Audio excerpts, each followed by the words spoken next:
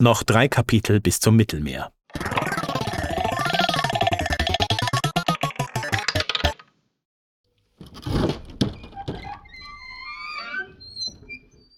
Schreie, durcheinander, aber am Leben.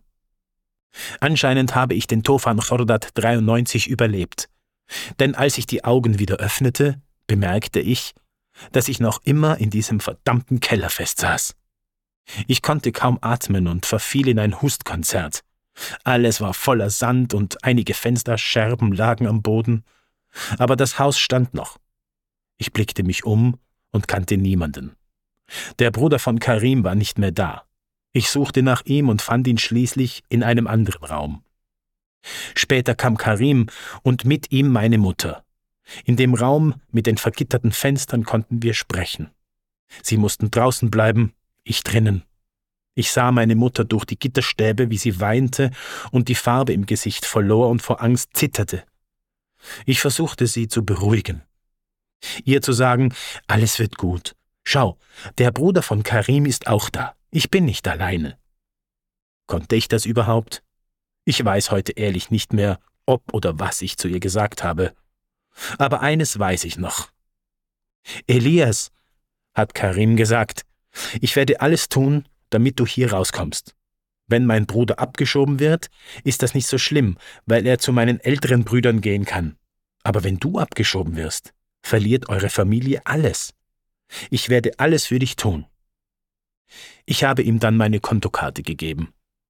Offiziell war sie auf den Namen eines iranischen Freundes ausgestellt. Auf dem Konto waren 4 Millionen Tuman. Das waren zu der Zeit noch ungefähr 800 Euro. Im Iran verdiente ein Arbeiter damals rund 700.000 bis 1 Million Tuman im Monat. Also waren 4 Millionen für uns viel. Und ich habe zu ihm gesagt, nimm alles und versuch, dass ich freigelassen werde.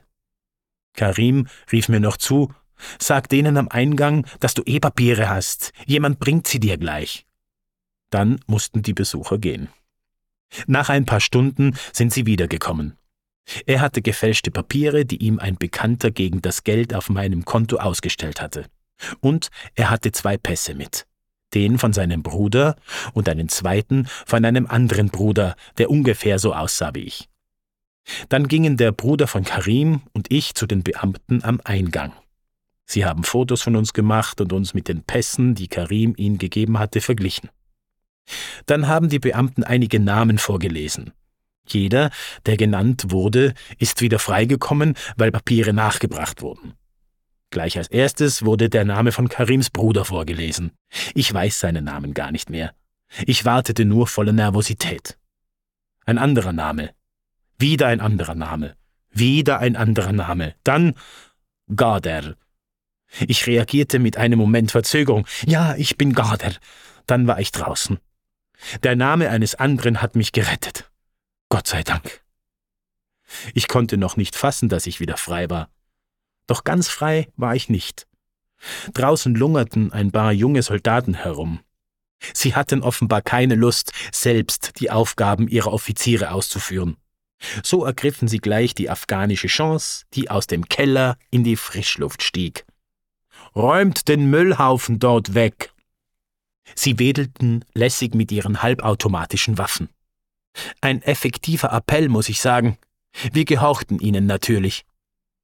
Als wir gegen Abend damit fertig waren, schlenderten wir todmüde zum Eisernen Tor, durch das ich vor scheinbar unendlich langer Zeit mit dem Bus gefahren war.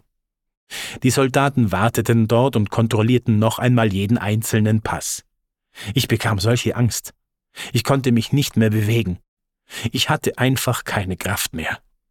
Wann würde dieser Scheißtag endlich aufhören? Aber Karim war da und sagte mir, komm, wir gehen raus. Ein kurzer Blick, ein Kopfnicken. Nach wenigen Sekunden war es vorbei.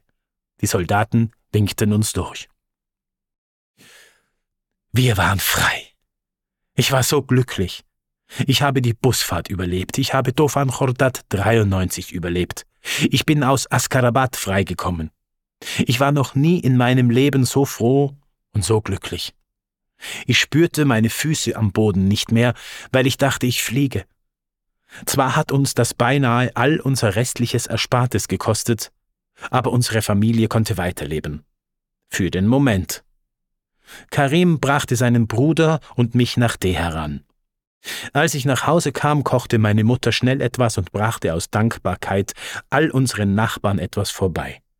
Sie war überglücklich und strahlte übers ganze Gesicht wie die Sonne. Die Tränen flüchteten aus meinen Augen. Erleichterung. Ich war zu Hause. Trotzdem war die Stimmung in den darauffolgenden Tagen ernst. Wir wussten, dass ich oder auch jemand anders von uns jederzeit wieder festgenommen und nach Afghanistan abgeschoben werden konnte. Und in Afghanistan waren die Taliban weiterhin stark und gefährlich. In dieser Zeit haben wir uns endgültig entschieden, nach Europa zu fliehen. Wir hatten aufgrund unserer Lage in den letzten Jahren schon immer wieder überlegt, und einige meiner Geschwister hatten die Reise bereits gewagt. Eigentlich war die Schweiz unser Ziel.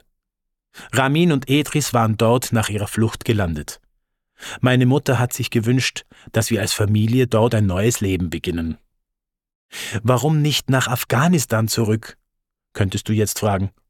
Eure Mutter hat dort ja euer altes Haus aufgebaut. Stimmt, aber wir Kinder wären dort Fremde. Edris und ich sind im Iran geboren und waren nie in Afghanistan.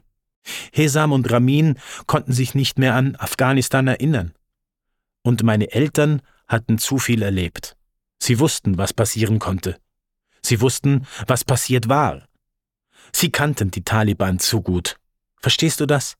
Wenn jede Nacht die Möglichkeit besteht, dass deine Familie und dein Haus wieder in die Luft gejagt werden, wie ruhig würdest du schlafen können? Wir sprachen mit einem Bekannten, der Kontakt zu Schleppern hatte, die uns über die iranisch-türkische Grenze bringen konnten. Ich habe in der Zwischenzeit versucht, meine Boutique zu verkaufen, um das investierte Geld zurückzubekommen. Wir würden jeden Cent für die Flucht brauchen. Und meine Eltern hatten jeden Tag unglaubliche Angst, dass die Polizei wiederkommt, weil wir einen Kollegen von ihnen bestochen haben. Ein Freund von mir, der Ramin hieß, hatte meine kleine Boutique schon immer bewundert. Seine Schwester war in mich verliebt, aber ich wollte nichts von ihr. Wie sollte ich eine Beziehung anfangen, wenn ich doch in Kürze weglaufen würde? Deshalb hatte ich ihr schon in den Wochen davor immer die kalte Schulter gezeigt. Kannst mich Arschloch nennen, aber ich denke, es war besser so. Jedenfalls wollte ich die Boutique an Ramin verkaufen. Ich sagte, ich würde den Beruf wechseln und er bot mir einen Scheck für 20 Millionen Tuman an. Das waren etwa 4.000 Euro. Kein schlechter Preis. Aber die Schlepper akzeptieren keine Schecks, nur Bargeld. Alles andere ist zu unsicher in diesem Geschäft. Deshalb habe ich Ramins Angebot abgelehnt und meine Boutique meinem Bruder Hesam gegeben, der es nach ein paar Wochen wieder in den Iran geschafft hatte. Er blieb. Sonst haben wir uns nicht wirklich vorbereitet. Es war sehr spontan. Wir wussten nur, dass wir gute Schuhe kaufen müssen und wir durften nur ein paar Kleidungsstücke anziehen und in einem Rucksack mitnehmen. Aber das war für uns kein Problem. Einerseits hatten wir nicht mehr viel. Andererseits dachten wir, die Flucht wird vielleicht nur ein paar Wochen dauern. Schließlich hatten die Schlepper uns das versprochen. Unser Bekannter meldete sich bei uns. In einer Woche würde es losgehen. Am Freitag.